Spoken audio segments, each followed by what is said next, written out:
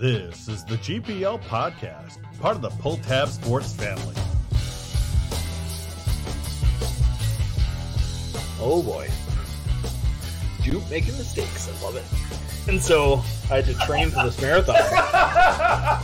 Make sure you'll stay awake for the game tomorrow, too. Let's get this bandwagon going, folks. Take Come that, on. Mr. Negative. I think Bart must be watching upstairs. Rut-row. Oh, is Jupe going to be awake for Thanksgiving tomorrow? Jupe's roommate's worried. Jupe's roommate.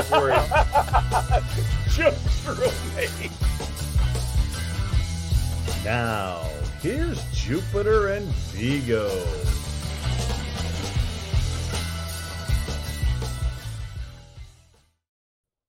Good evening and welcome to the GPL podcast, episode number 260.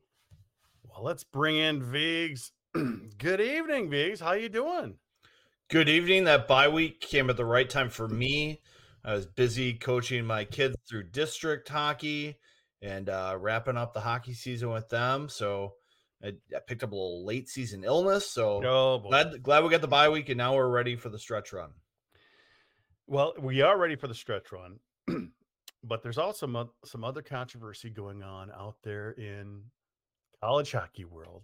Some people want the regionals to be changed. Other people don't want the regionals to be changed. So we thought we'd have a discussion tonight about it. What do you think, Viggs? I think it's great. Guys, we've got some great experts lined up here. Yeah.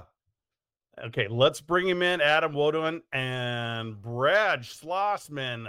Brad, how you doing? You just made it just in time. That's right. Thanks for holding up for a few minutes waiting for me.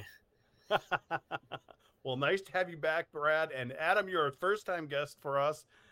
Welcome to the show.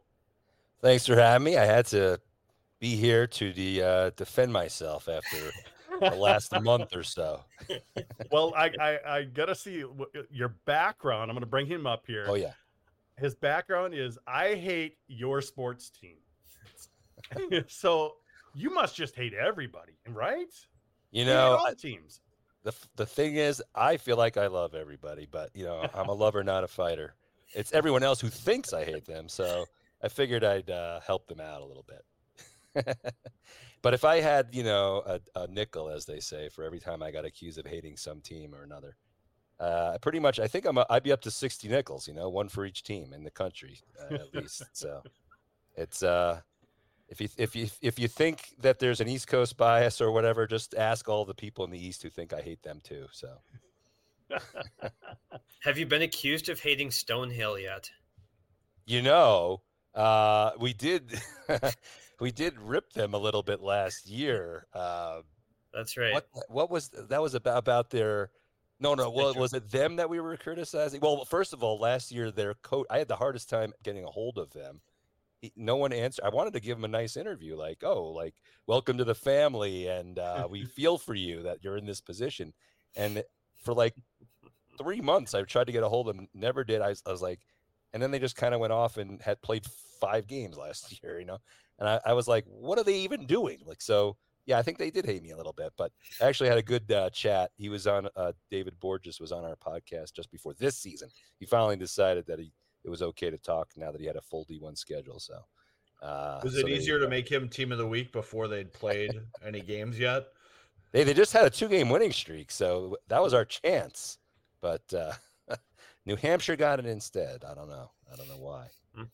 Well, a lot of people have been against you, Adam, but we've got Steve here. He says, very good to have you show up and defend yourself against a hostile audience. Yes. I'm used to Brad. I've been arguing with him for 10 years. So Eric, on the other hand, was the one who really bugged me. And I love it. I love you. Every time I talk to you, it's totally fine. I have no issue. But I got annoyed only just in particular the wording that you said that my arguments were disingenuous. That's what set me off, because I can assure you there's nothing disingenuous about what I'm saying. I did admit that I think in my last article that I'm getting to the point, it's probably just age that I'm just not as hyped up about this anymore. And if whatever happens, I think I'll just be like, whatever. But the arguments are genuine. I think it was on this podcast that I watched that Eric said something in particular. I might as well just address what he said. But I think one of them was about the idea that it was okay to pick teams using the pairwise, but not to seed them for home ice. And I take exception to the idea that that's equivalent and that I'm being hypocritical in some way. Because I've actually written about this pretty extensively, and my history on this topic goes back probably 20 years, very consistently saying the same thing. Even as this tournament has been neutral site, I've said over and over again that the pairwise is not perfect enough to use the seedings 1 through 16 so religiously.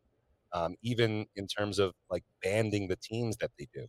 I've always said, what is the difference between 12 and 13?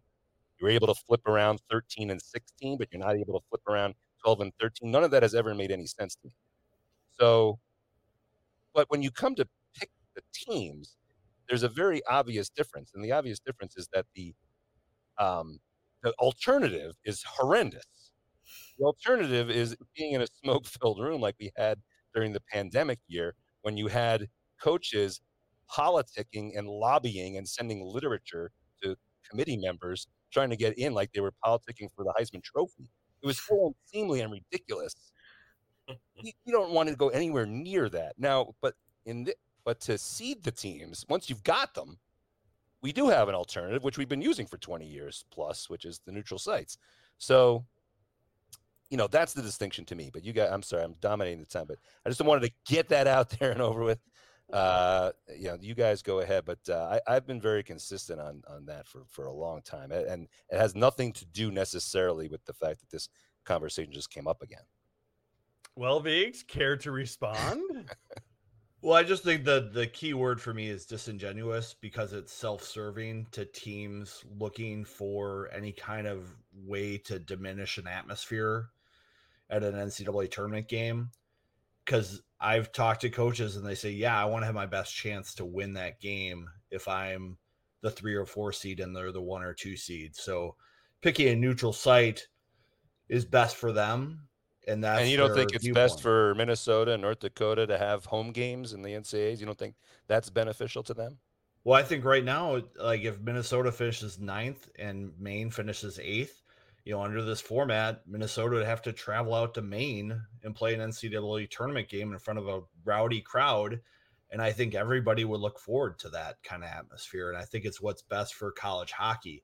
So when I say disingenuous, I mean, it's not best for college hockey to go down that path. And to say that neutral sites are a priority for the NCAA, I just don't think is a fact. I don't see it in the rule book. I don't see it in the regional guidance. I don't see it in anything they've put out.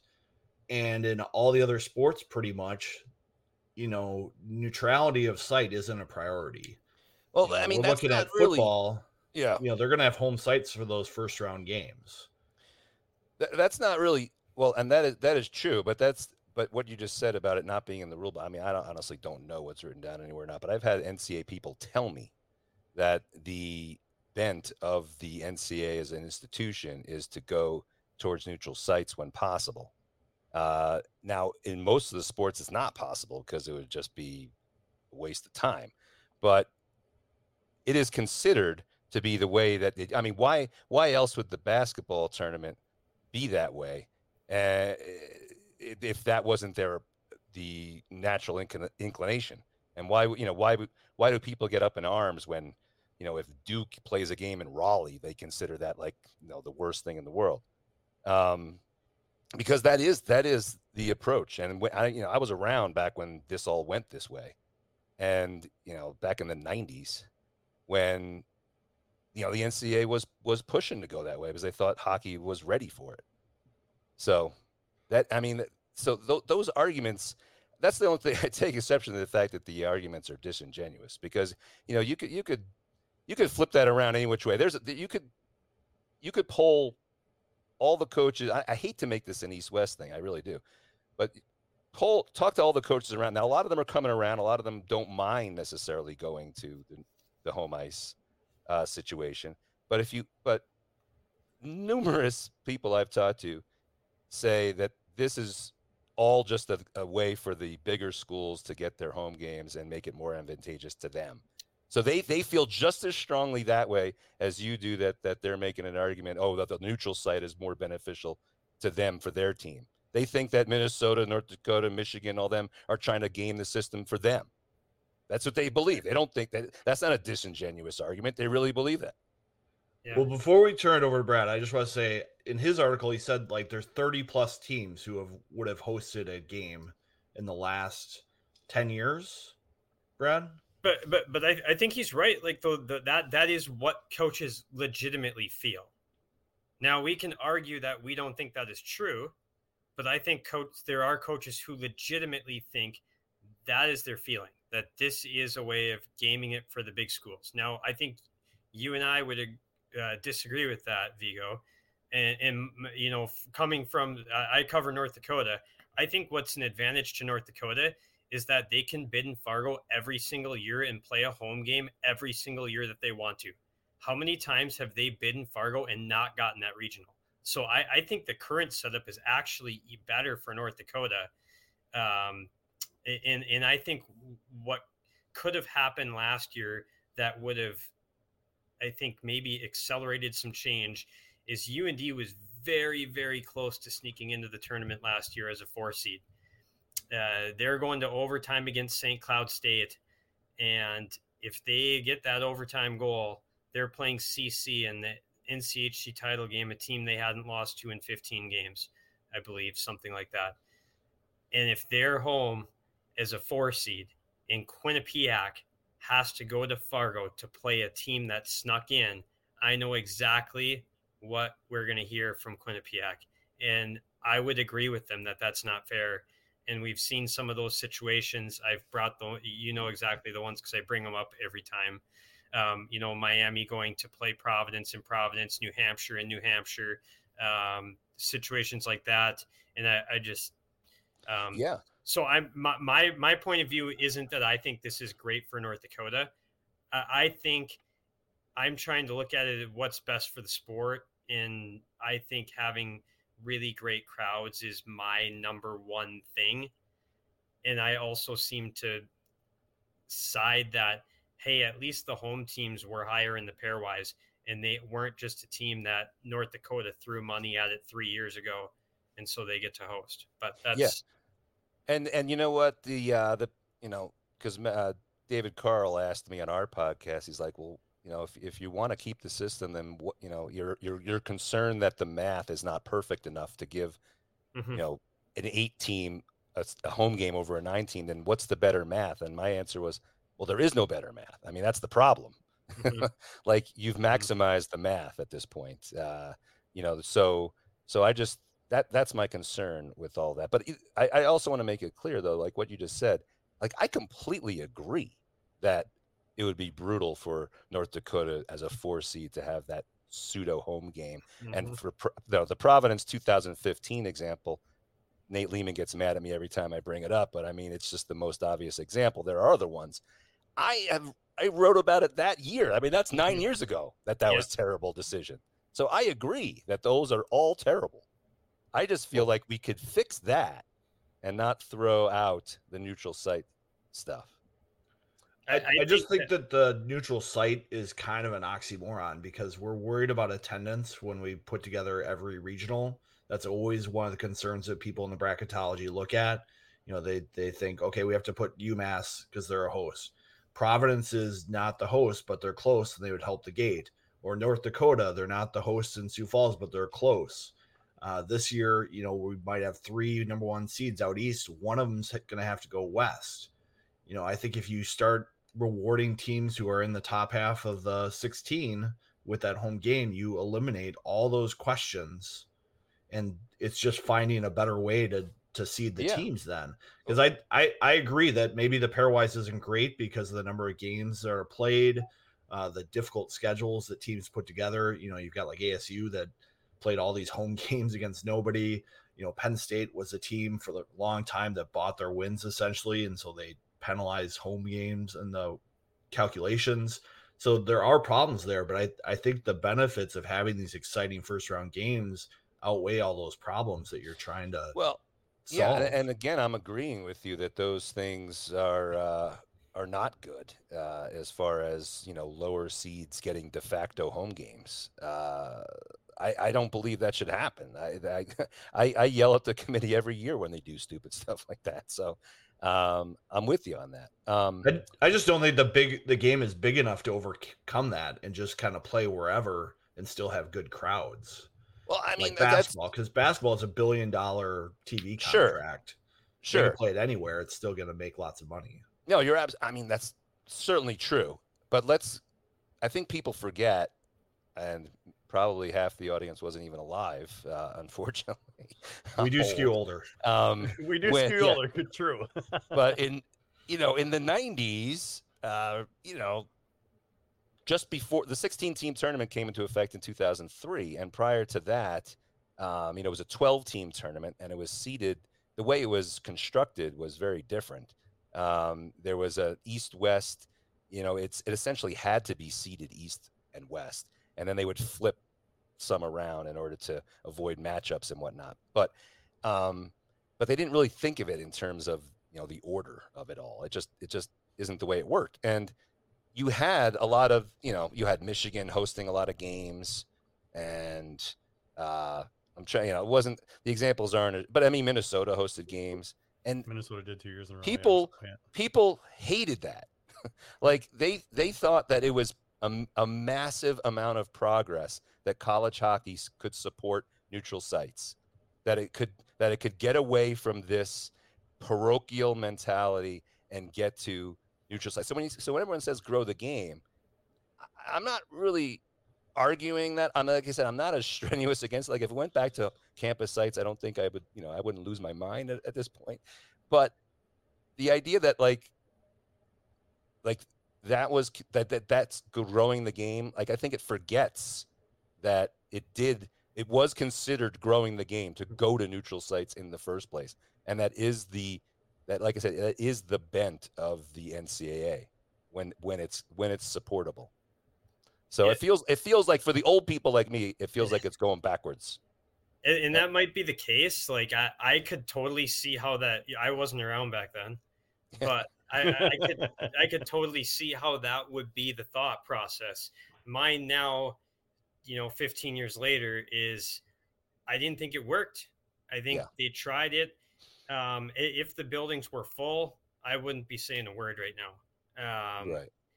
To me, that's where this all comes from. I think when I started writing these columns, it was after a regional in Grand Rapids. Actually, Minnesota was at that one too. And that was North Dakota played Yale to go to the Frozen Four. And that was the smallest crowd that had seen a North Dakota team play a game in 7.5 years. And I was like, okay, this is the biggest game of the year, and it's the smallest crowd. And then I saw other instances of that. And I just think in our current setup, we are always teetering with that. And we've flirted where we've tried, the committee has really tried, I think, to make the current system work. What can they do? Can they have single session tickets? Can they lower ticket prices? Can they, try to set up better regionals? They've tried, I think, but I don't think they have. That's the problem. I mean, they definitely have done some of those things. I've seen single session tickets for the first day of regionals, which I know that wasn't the case 10 years ago. But you're also playing regionals at 2 p.m. on a Thursday. They are now. They are doing that. Thanks to ESPN and whatever, and the coaches wanting to go to split days. But and I saw the picture of the Harvard Mankato game that I covered in Albany, and that was one of those afternoon Thursday games. My question is, if that's 7 p.m. Friday, does it look a lot better? I don't know. And probably not. The one thing I had some fans reach out to me and say, hey, I was at the BU Cornell game. That was awesome. Great atmosphere. It was, right? Yeah. But what if Denver and Western win those games in the first round? And you have Denver and Western playing to go to the Frozen Four in New Hampshire? Nobody's going to be there. And we're always flirting with that every year, where we look at the regional and we hold our breath. And if the wrong teams win, we're going to have bad regional finals. And that's where my argument comes from. It's more that than even some of the fairness things. Yeah. But I do think there is a fairness aspect to rewarding teams to host, which is, but for me, it's just, I think we could see some unreal atmospheres. And on top of that, the Minnesota guys could talk about the BigTen tournament, which decided to go back to home sites, and the atmospheres that Mariucci's had the last two Big Ten championships. Well, let's talk about that for a second, because first of all, I am hopefully nothing I say disagrees with the idea that they would overall be better atmospheres. I mean, I think you'd be ridiculous and disingenuous, Eric, to suggest that they're not overall better atmospheres if you went home.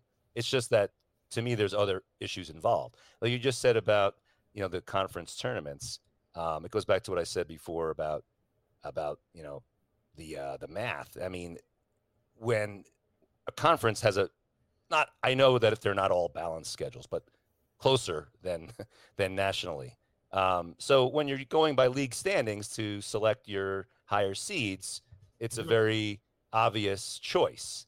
When you're using the pairwise to select higher seeds, that is a very flawed method, in my opinion. So, I've had some coaches, not all of them, say that, they'd rather go play if they're the 10 seed and they're playing the 7 seed, they'd rather do that and go to the hostile building in Michigan or somewhere than play in front of 2,000 people. And so if they feel that way, then, God bless them. They're not exactly math whizzes either, the coaches, but so. But now we're going to have kind of an opposite problem this year, because some genius thought Maryland Heights, Missouri was going to be a great location for a regional. It's basically Bloomington Ice Garden, Braemar, just 2,500 seats. Yeah, that's now the opposite, Adam. What I know, that could be a nightmare. If they put Minnesota goes there, or Michigan, or Boston University. One of those Eastern schools got to the West somewhere. What are they going to do? I was thinking, well, the example I've been using is Wisconsin, because Wisconsin was lining up to go there at one point. But well, they don't travel. I'm not worried about that. Right. I'm talking to the wrong audience. Wow. Yeah. So, but Eric, there was one other, I'm trying to think, there was one other thing you said that now I'm trying to remember what it was. It had something to do with dumping tickets at a spike. Can you remember what you said about that? Because I got a reply to that. Oh, North Dakota fans, I think you said that. Yeah. What was the context of it? I can see a situation where if North Dakota was the regional host and North Dakota got sent out to Worcester. Oh yeah, because I suggested that they could do that. Yeah. Yeah. Because if you're going to not reward teams to play at a regional that they bid on, and then they get kicked out because they're a 3 or 4 seed, I think that just ruins the regional, and you're going to have bad attendance issues there. And you might have a fan base like North Dakota that doesn't want to sell their tickets to Minnesota fans. Okay. So I'm glad you said that. So this is what I want to reply to, because the word disingenuous might have been in there too. But we just had this scenario last year. I spent way more time than I should have on Twitter arguing with Gopher fans who said, we don't want to be in Fargo if we're the number 1 seed. We want to go to Allentown because the Sioux fans are going to not dump their tickets and we're not going to be able to go. And that place was packed with Gopher fans. So that argument is North Dakota wasn't in the tournament, though. I know, but that's what he's saying. If North Dakota's in the tournament and they're not at their home rink, and what are they going to do? They'll travel. They'll travel anyway. I mean, that argument to me is completely disingenuous. We just saw it last year. because the North Dakota fans also get first dibs on those tickets, don't they, Schloss? Yeah, I mean, there's a percentage of them that gets sold in advance to. Yet somehow the Gopher fans filled the building last year. How did that happen? They paid a lot of money for their tickets, that's for sure. What a miracle. The fans who went did pay a lot. One thing I want to get back to, rather than just pointing at things that maybe are somewhat comical to some people and other people are taking very seriously, is the difference in college hockey from 1990 to 2024. Back in 1990, you could argue that the blue bloods of college hockey were always going to be at the top, and the teams at the bottom were pretty much always going to be at the bottom and just struggling to keep afloat as hockey programs. I definitely think right now you have a environment of college hockey where there's probably 30 teams that could make the tournament, and at least this year, maybe 15 that could win it. And so I think that parity that's in place makes this more feasible to have campus sites, because you're not always going to have the same teams hosting first round games. It's going to be open to teams to win games and get those home games. Wow, I think it's totally different than the 1990s when that was happening. I mean, you look at the pairwise right now, there's a lot of blue bloods at the top, but it hasn't looked that way the entire season. It's funny. Like, this is why you need me here, because you've got your Minnesota guys and the rest of the world who see things completely different. I think the 100% exact opposite. In the 90s, you had Lake Superior State, you had Harvard, you had a lot of schools like that, Clarkson, St. Lawrence, who were national contenders. Yet they were going to play games in Michigan and Minnesota in the regionals. That is the whole reason why everyone was upset back then. Nowadays, the blue bloods like Minnesota and Michigan have way more advantages than they did then in terms of how the NCAA is constructed. It's headed in a direction with NIL and et cetera, et cetera. I don't need to go into all that right now. The so-called smaller programs that I just mentioned, I mean, none of those have been national contenders in a while. So the trend is really, now I understand there's parity, like what you said. I mean, I don't disagree with you, within the 20, but I mean, there's a lot of teams that used to compete for national championships that have no shot anymore, and it's only getting worse. But hold on. How many brand new national champions have we had the last 20 years compared to the previous 20 years? That's right. And I would suggest, this is where I'm going to bring up my Yale argument that Brad hates, because Yale beat North Dakota and Minnesota in a neutral site in 2014 that never would have happened if they had to go play 2 road games that year. And everybody, I can tell you that you might roll your eyes and think that's sleep, but everybody in the ECAC believes that argument. And that might be right. And they played in front of 2,000 fans, and where was it? Where was that regional? Grand Rapids. And maybe Yale does not come out of that regional. Maybe they lose first round. Yeah. Well, and I don't know if that is something you're going to say that's not a bad thing, but these guys just argued that it's good that we had new blood winning the championship. But that's precisely the reason why we did. But your argument was that all these other schools were not national powers anymore. But still, back then, the big blue bloods are still winning. And the last 20 years, we've had a lot of new schools that have never you also won. had Lake Superior State winning, Yale. Michigan Tech. We had a lot of teams that are winning now that didn't win back in the days. It was always, Michigan, Lake State, it's things like that. A lot of teams won multiple championships back then. Well, Lake State's not exactly a blue blood. I mean, let's be honest. And, St. Lawrence played Lake Superior for the 1988 national championship. That day is never happening again. So Michigan Tech was a power. That's never happening again. Well, I mean, it would have been better for Minnesota State to finish, as the number 1 seed and get home games during their run on their Hastings. I mean, you could argue they were earning that kind of home ice advantage, and every time they seem to have to go on these hostile buildings and struggle. And part of that's as a program going through the struggles to get to a Frozen Four, to get to a championship. But, if you do well in the regular season and you schedule well, you should get rewarded to that, rather than looking out for the little guy all the time and trying to give them every advantage, because that's not what's great for the game, in my opinion. You're saying give them an advantage. I'm saying don't give them a disadvantage. So that's the way. And I'm agreeing with you again that Minnesota State should not have to keep going all over the place. I mean, I just want to find solutions within what we have. That's really the only difference. I think unfortunately the state of Minnesota does not have any AHL buildings, right? But there are a lot of other I mean, there's beautiful campus sites that could be used for regionals. They decided a while ago to not allow that anymore. Maybe bring that back. Allow Mankato to host, that kind of thing. I mean, there's the problem in the West is there's not enough buildings. Correct. Right. Yep. So you wind up having to go to freaking Springfield and Bridgeport and Worcester all the time because those are AHL buildings that have 8,000 seats. And the only buildings with 8,000 seats out West or 6,000 are campus buildings. Correct. So I agree that those should be allowed to host regionals, and that would solve some of those problems. But if they're hosting the regionals, why not just? I mean, now you're getting back to North Dakota bidding on the Ralph and hosting at the Ralph when they're a 3 and 4 seed. Yeah, well, no, I do not want that to happen either. That's what would happen. The thing. Yeah. Well, no, I'm not in my world. Yeah. Not if I was making the rules. So what is the solution then, guys? Viggs, do you have any ideas? What is a possible solution, or will it actually be forgotten about again this spring when the coaches get together?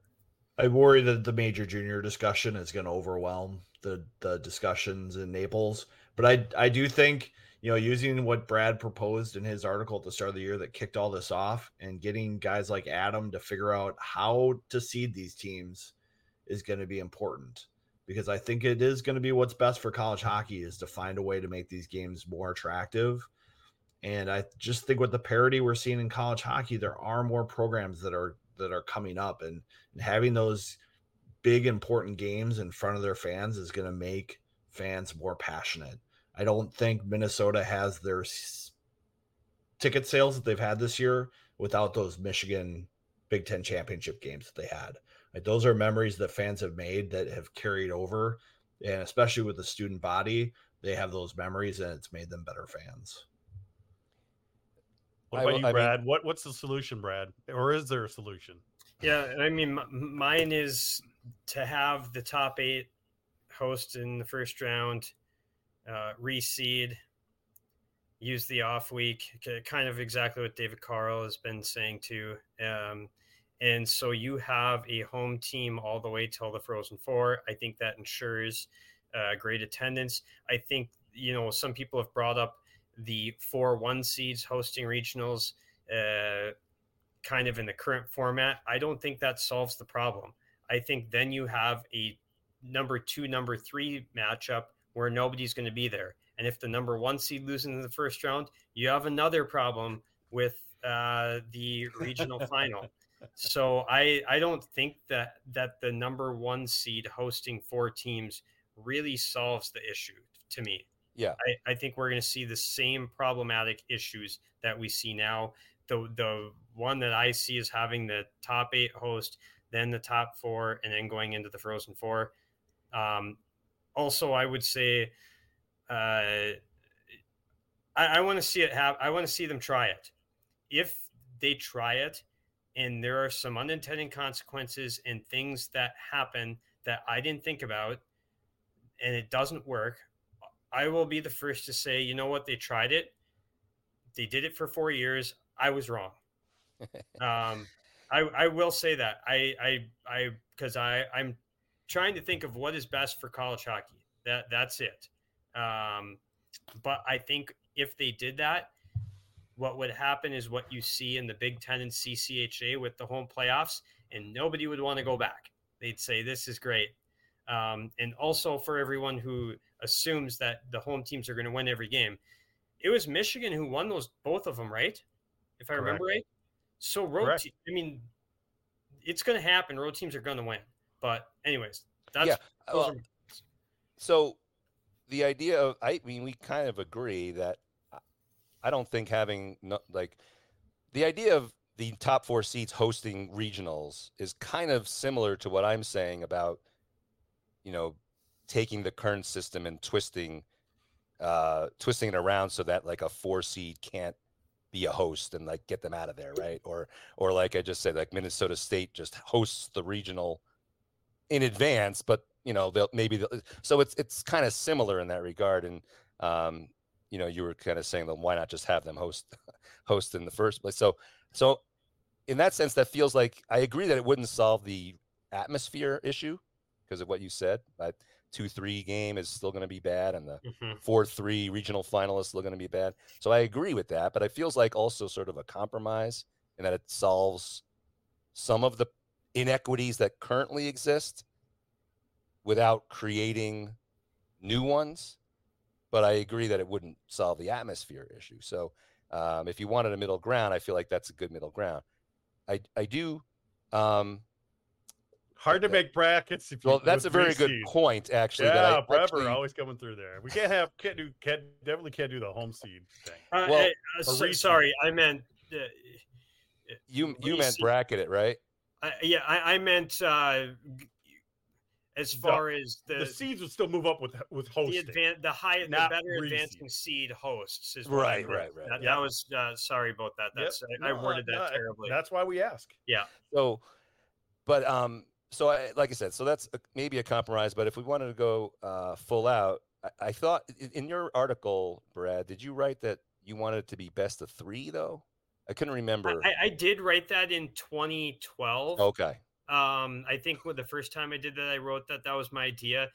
Based on what the general consensus is no on that, and that'd be fine with me, just to do single game. Part of that I wondered how it would go financially with the 1 games and ensuring 2 games and gate revenue for the best of 3 series. I thought would up ticket revenue. It seems like not many people are interested in that. I'm fine with that. Yeah, because David, we talked about that with David Carl, and he said he wouldn't be a fan of that either. And I told him that if it was single game, I'm a little more open to that than a best of 3, because what I worry about with the best of 3, and again, that's the way it was back in the day when I first was covering college hockey.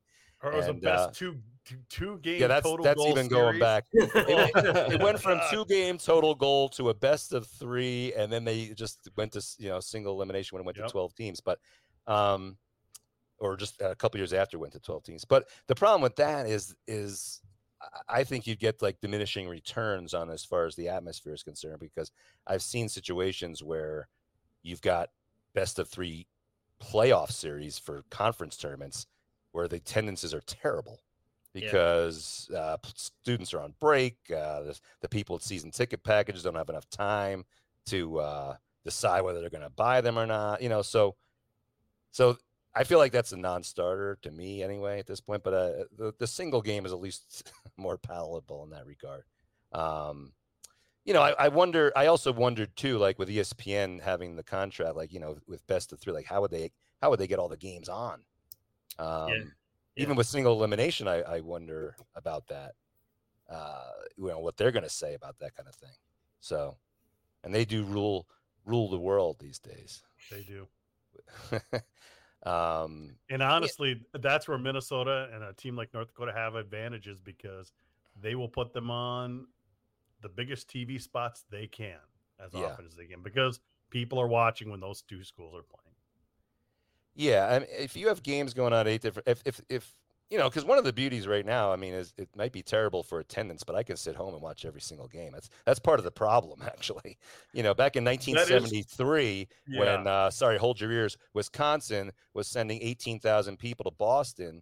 They couldn't see the game unless they went. So, Cornell the same way, which is my background. But so nowadays it's.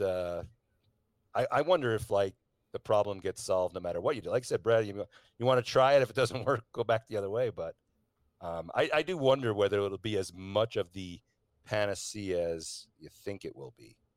But I don't know. Adam, can I ask you a question on that? What do you think it would look like if it didn't work? Like if we try Brad's tournament and it doesn't work, what would be the signs that it's not working? If people don't go see AIC and Quinnipiac? If you're not getting the packed crowd that you thought you would get because of some of the things I just pointed out. And then if, over time the coaches start grumbling about the same things I heard them grumbling about in the 90s. So, I do think that the pairwise is as fair as it can be right now. Like they've put the home road thing in there. That was a big deal, especially to Eastern teams who couldn't get Western schools to come to their buildings, and they always felt like they had to go away for every non-conference game. The home road weighting has helped that. A team like you said, Arizona State with 25 home games, didn't help. They didn't do themselves any favors. Actually, it might be a great atmosphere for them, but they kind of hurt themselves with that. So that's helped, and it makes me feel better about the pairwise right now. I guess I just have scars from the olden days on some of these things. So. Well, I appreciate you documenting them over the years. One of the interesting things on your podcast when you're breaking it down is you could see the impact of wins and losses on the pairwise throughout the year, which would expose things. You're like, oh, I had no idea that it was making that kind of impact on the number. It was only developed at something to evaluate teams at the end of the year. And now It seems like we can look at the pairwise going into January 1. You can say, oh, the NCHC put themselves in a really good spot here, and the CCHA is in big trouble, and they're only going to get one team in. And those are some interesting things that have come out of this. Well, absolutely. But in another sense, too, as I've written, too, is that it was never intended to be scrutinized that much. I mean, for better or worse, it was just, you take it at the end of the year, and no one ever thought of it. See, that's the thing I worry about. Like you guys are, I don't know, not you guys, but some younger, some of the coaches are younger. They don't realize that the whole concept of 1 through 16, like being meticulously ordered the way it is right now, never existed when the pairwise was invented in the 90s. Like that's just a completely foreign concept that was invented by us media types. And after about like 5 or 6 years of it being published on the internet, which was a newfangled thing at the time, Jack McDonald, who was a committee member for Quinnipiac, the AD at the time when it went to 16 teams, said, well, why don't we just use 1 through 16 as our seeding? That was completely foreign to us in 2003.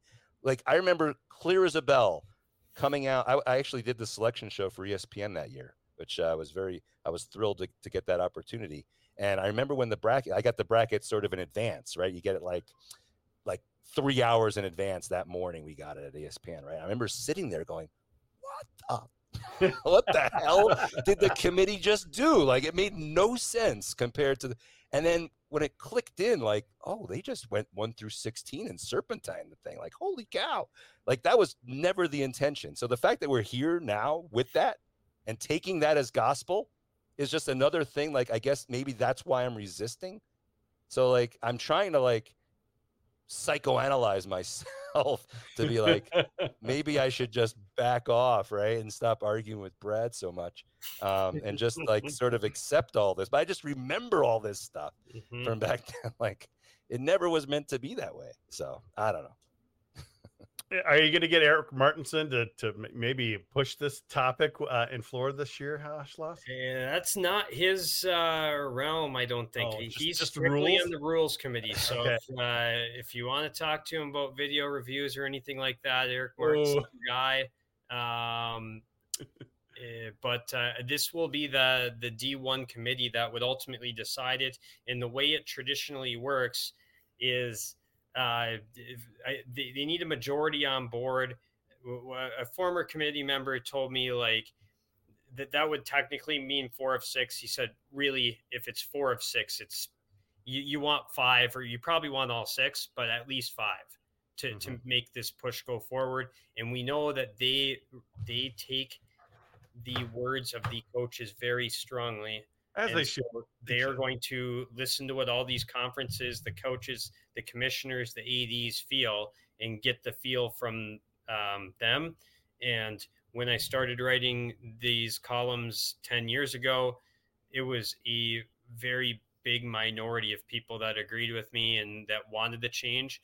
I feel it. I know for sure it has grown. There are definitely more people that want it now. I don't know where that number is, though. And that's what we'll find out in Florida. Are we talking, 90% of college hockey has come around to this. Are we talking 60? Are we talking 40? I honestly, I've kicked some tires on it, and I still don't have like a great grasp of where everyone falls in this. And if it's 40% support, it's not going to happen. If there's 90, my gut feeling is that you're over 50% at this point, and I only say that because I'm not going to say I talked to a lot, but I talked to probably like 5 coaches from the Atlantic hockey, and I don't think it's a big deal if I say who they were, but I don't want to say just in case. But ECAC CJ was one of them, right? I mean, he said it on your podcast, so that's right. He did say it on my podcast. So Yeah. there you go. From Sacred Heart, Yeah. and former Yale assistant coach. So I talked to probably, like in the aftermath of the David Carl conversation, I talked to probably 5 coaches from those 2 leagues, and those were traditionally the ones who just were like, no freaking way, and all 5 said they would be okay with it. And maybe one was like on the fence, like I can go either way. So just like if you're like at 4.5 out of 5, just from that group, Yeah. I think you're in good shape. Yeah. So It'll be interesting. There you go. Well, it's definitely a great discussion, and I really appreciate you both coming on to talk about it. I know, Adam, I heard you on Beyond the Pond here in the cities on the radio a couple weeks ago. It was nice to hear you there. Schloss, I think you've been on with them talking about it as well. And it's a great topic, and I'm glad we got some chance to get to it today. And I just hope that, like I said, the keep the discussion going. That's what Viggs and I have been talking about all season. Just keep the discussion going, and we'll see what happens. Obviously, we want to see it, but I look forward to another March filled with attacks from North Dakota, Minnesota fans in my timeline. And what would the world be without that? that 2% of the world just gets amplified on there, and you just gotta have thick skin and stay out of the mud unless you want to get a little dirty. You know what? As I always say, in all seriousness, I said this to you guys kind of off the air, and I've said this to Brad many times. I've never met in person a Minnesota or North Dakota or Michigan any fan that I did not like and get along with. It's the internet that fosters this nonsense. That is true. And 2, like, there are just as many knucklehead Harvard fans. It's just that Harvard has 10 fans. So if like 2% of their crowd are knuckleheads, I never hear from them. If 1% of North Dakota's fan base is knuckleheads, unfortunately, that's like a few thousand people. So that's the difference. But it's generally speaking, I mean, you could say it's probably about politics too, or whatever. It's you can't judge by what's online. It's hockey world's a beautiful place. So I try not to take any of these arguments too seriously. Sometimes someone will say like, "Oh, you argued with me like 3 years ago," and said, "I'm like, I don't even remember." Like, it was. I probably did not think of it as seriously as it sounded like I was taking it. Like even today, you can probably, I don't know. Everything's with like a little bit of tongue in cheek on all of this. So don't take it too personally. I'm glad we had you on, Adam, and hopefully we can get you on again sometime. And Schloss, we definitely going to be on and get you on again sometime. But I don't think our teams are playing until next year, unless there's some not next year playoffs. That's what I meant. It's like another whole season in between. It's going to be a year and a half. Yeah, but as long as we can have some beers in Grand Forks again, that's right. We'll take. Are you already ruling out meeting in St. Paul this year? That's different. That could happen. But that could definitely happen. But thanks both of you for coming on. You're great sports talking about this, and we'll catch up with you guys next time. It was good to see you guys. Thanks a lot. See you guys. Be good. Jake Middleton here, Director of Hair and Hygiene for the Minnesota Wild. How did I get this important role with the team, you ask? I'd like to think it was because of hard work, but the truth is, I run hot. Yep, I'm a sweater. In my role as Director of Hair and Hygiene, I'm sort of like a player coach. Let me pull out the grease board here. Well, it's not actually a grease board, because there is nothing dirty about Duke Cannon. How do I help the guys stay squeaky clean? Helpful reminders. It's simple. Tarps off, Duke Cannon on. Say it with me. Tarps off, Duke Cannon on. Tarps off, Duke Cannon on. Pick the scent that suits you. Sawtooth. Thick body wash. Extra thick. And my favorite, Midnight Swim. Tarps off, Duke Cannon on. Duke Cannon. Work harder, smell better. All right, we thank Duke Cannon for being one of the GPL podcast sponsors, but also Cub Foods, Vigs. Cub Foods. We love Cub. They're all aboard the Pull Tab Sports Wagon. They sponsor the Wild on 7th Pod, sponsor Twins Homer Hankies. They're on PJ Flex headset, and they're one of us, and they support the GPL podcast too. So visit your local Cub. They're all over for your food and beverage needs. You want to pick up, you want a delivery, you want to go in and get some beers, pale ales, THC. They got you covered. Lots of locations around, and they support everyone around us. So we love them. All right. Thanks again for Cub for being a sponsor of the GPL podcast. Well, that was fun, Vigs. We went a little longer we thought we should, but I thought it was well worth having those two on. I think Adam's a great sport about coming back on, and I think he's slowly getting convinced to go the other direction. I think he's okay with trying. I think he is. You know, I like that idea from Brad. Let's try it. Yeah, I think the thing that's opening Adam's eyes is the more coaches he talks to and gets them to think about it, the more they're like, yes, this sounds like something that's good for college hockey. It's good for our players. We want a big atmosphere for our game. And I think there's just so much parity in college hockey. You're going to see a lot of fun atmospheres, and it's just going to be so much better than the current format. I hope it makes it in the discussion. I hope so too.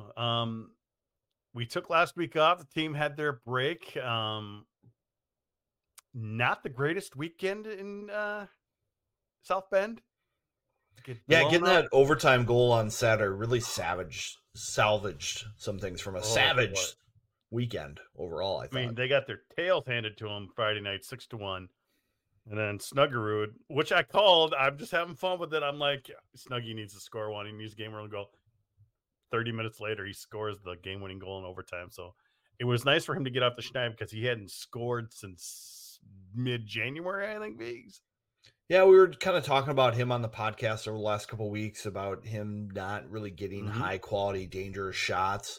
You know, he's got the quick release, but that only matters if the puck is moving side to side or you're shooting through traffic.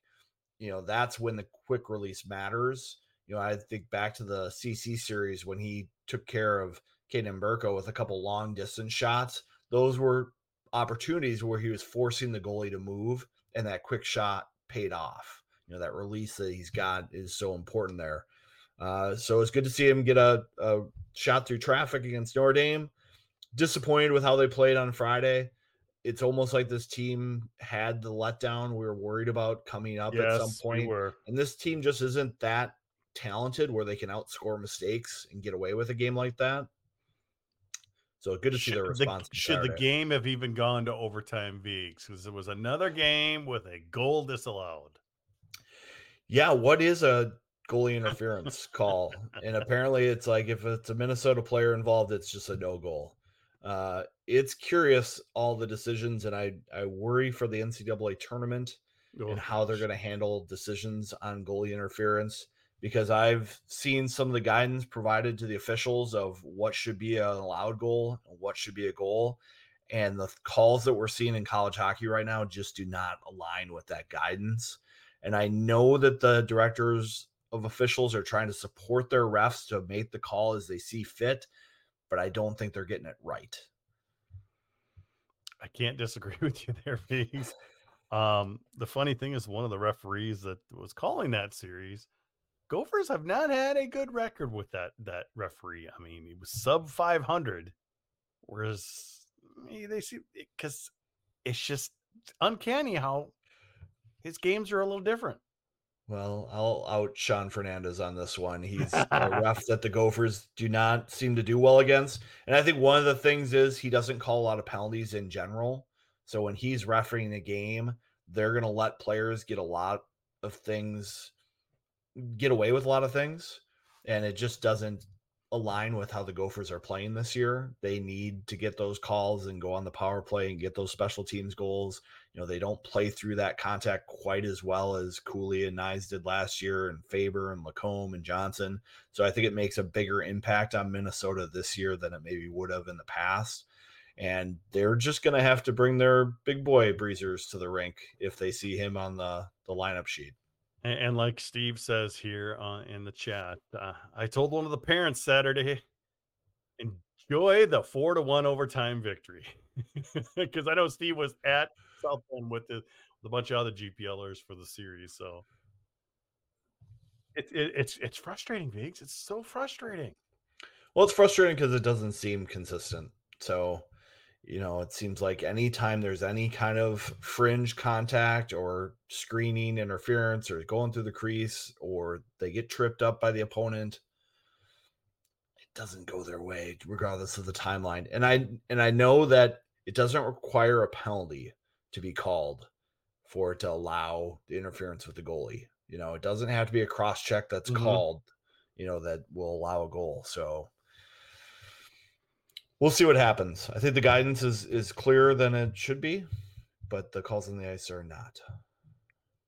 All right. Well, kind of a shortened show here, so we need to get in a couple more advertisements while we're here. And of course, we need to talk about Will Anderson Insurance Fees. Yeah, close your eyes. Think of your insurance agent, someone you used to know decades ago, friend of a friend. Now ask yourself, what has your insurance person done for you lately? Are they saving your money? Will they answer your call? Well, reach out to our sponsor, Will Anderson Insurance. He'll insure you the same as his own family, and he'll explain it to you so it makes sense. Maybe more sense than goaltender interference. And while we can't promise he'll save you money, let's just say you should sure get a quote. Call 612-361-7283 or visit willandersonagency.com. Former Gopher, too. So former Gopher, hockey guy. No balls to drop there. And, of course, we can't forget about Yoakum Real Estate Group, the Twins, Viggs. Yeah, if you're in the market to buy or sell a house, 'tis the season. Super Bowl Sunday is the official trigger point to list your home or start looking. And I think I figured out why that is. It's because people no longer are tied to their TVs on the weekend. They want to go out and they want to shop homes. I think that's why it is. And if you're thinking of going into the market, don't roll the dice on your biggest asset. Think twice and contact the twins, Sarah and Jody at Yoakum Real Estate. If they stand side by side, their wingspan is bigger than that other guy who buys too many billboards. Visit YoakumRealEstateGroup.com for more info. Oh, of course, we thank both Will Anderson Insurance and Yoakum Realty for sponsoring the GPL podcast. You make me giggle there, Viggs. Oh, okay. Michigan coming to town. They got a chance to get past Minnesota if they could sweep this weekend. Minnesota just needs one win, or they need 2 points to secure third place in the Big Ten. On top of that, you've got Wisconsin hosting Michigan State. Michigan State is up by a couple points. So that makes a fun series. And then down at the bottom, you even have Ohio State and Penn State. They can't change anything, but it still makes an interesting series. Only Notre Dame is kind of stuck where they're at, Viggs. Mm-hmm. Yeah, Ohio State. What happened to them? They beat Michigan State. They beat Wisconsin. All of a sudden, they look like world beaters out there. They got defensemen getting away with murder on the ice. Okay, not murder, but high contact. Spearing, all kinds of stuff over there. The Big Ten's shaping up to be a good race here at the end. There's going to be some drama. Anyone can beat anyone in the Big Ten. I think that's what makes the conference pretty good. You look at Penn State, Aiden Finks had a great year for them. He's a dangerous player. I don't know if they're structured enough to really be a threat here down the stretch, but Ohio State, when they can beat Wisconsin and Michigan State, they're a dangerous team. So finishing as high as you can is important. I know you've looked into the tiebreakers that could come into play this weekend. It looks like those losses are what's going to separate Penn State and Ohio State possibly. We had Cappy asking us some of these things this week on Twitter. He's like, why? This doesn't seem right. Well, so many of these league schedules show wins, losses, and ties, which don't mean anything when it comes to actual Big Ten standings. They kind of want to have the NCAA records in there or something like that. So what I've done the last couple of years at GPL is like regulation wins, shootout or overtime loss because it's worth, or shootout overtime win because it's worth the same amount of points, whether if you win in overtime or if you win in a shootout. And then you've got an overtime loss or shootout loss. You get 1 point, and then regulation loss. So a lot of times people weren't knowing how many actual wins Ohio State and Penn State had in regulation. Turns out, Penn State has 2 more regulation wins. If Ohio State sweeps them, you go to tiebreaker number 1. That's head to head. They had 6 points each. So that doesn't work. So then you go to wins. Oh, they're tied at 5 wins. So then you have to go all the way down to regulation losses. Regulation losses, if Penn State gets swept, they'll have 14 losses. Ohio State would have 15 losses, and that's where Ohio State loses the tiebreaker, so they cannot catch Penn State. Nicely done. So I get frustrated with some of those schedules. Win, loss, tie, and then overtime loss, overtime. I'm like, I wouldn't with the GPL schedule. I don't care about NCAA. I don't care about records. I care about 3, 2, 1, 0 points. Yeah, in the conference, you want to be looking at that Exactly. point structure for the conference. Nationally, we got the pairwise for all that stuff. Exactly. So, but it does make, obviously you've got Michigan State trying to win their first trophy in the Big Ten. They haven't won any regular season. They haven't won any playoff titles. Of course, they didn't even win a playoff game until last year. But now they're looking to wrap up the title, leaving only Michigan as the only team in the Big Ten who has not won a Big Ten title regular season. They've done pretty well in the playoffs. They've done well in the playoffs, but they have not done the regular season yet. So, well, I definitely think that's the thing about Michigan is they've got a lot of high-end talent. They just have not had a team or a structure that would allow them to be consistent over an entire season. So I think this weekend it's going to be exciting hockey. Michigan's a dangerous team, but they're inconsistent. And we'll see what Minnesota team we get showing up this weekend. Is it the team that has played pretty much every game except that Friday one at Notre Dame? Or do we see that Friday Notre Dame game team slip into things? And you could hear Bob being a little frustrated, I think, with the Nelson line. I think he got frustrated with more Snuggerud and Pitlick chasing offense. I think he got frustrated with Sam Renzel not back checking very well in those situations where he dives in the offensive zone, and all that stuff got cleaned up on Saturday. If Minnesota learns their lesson, which maybe came at a good time, this team could go on a run.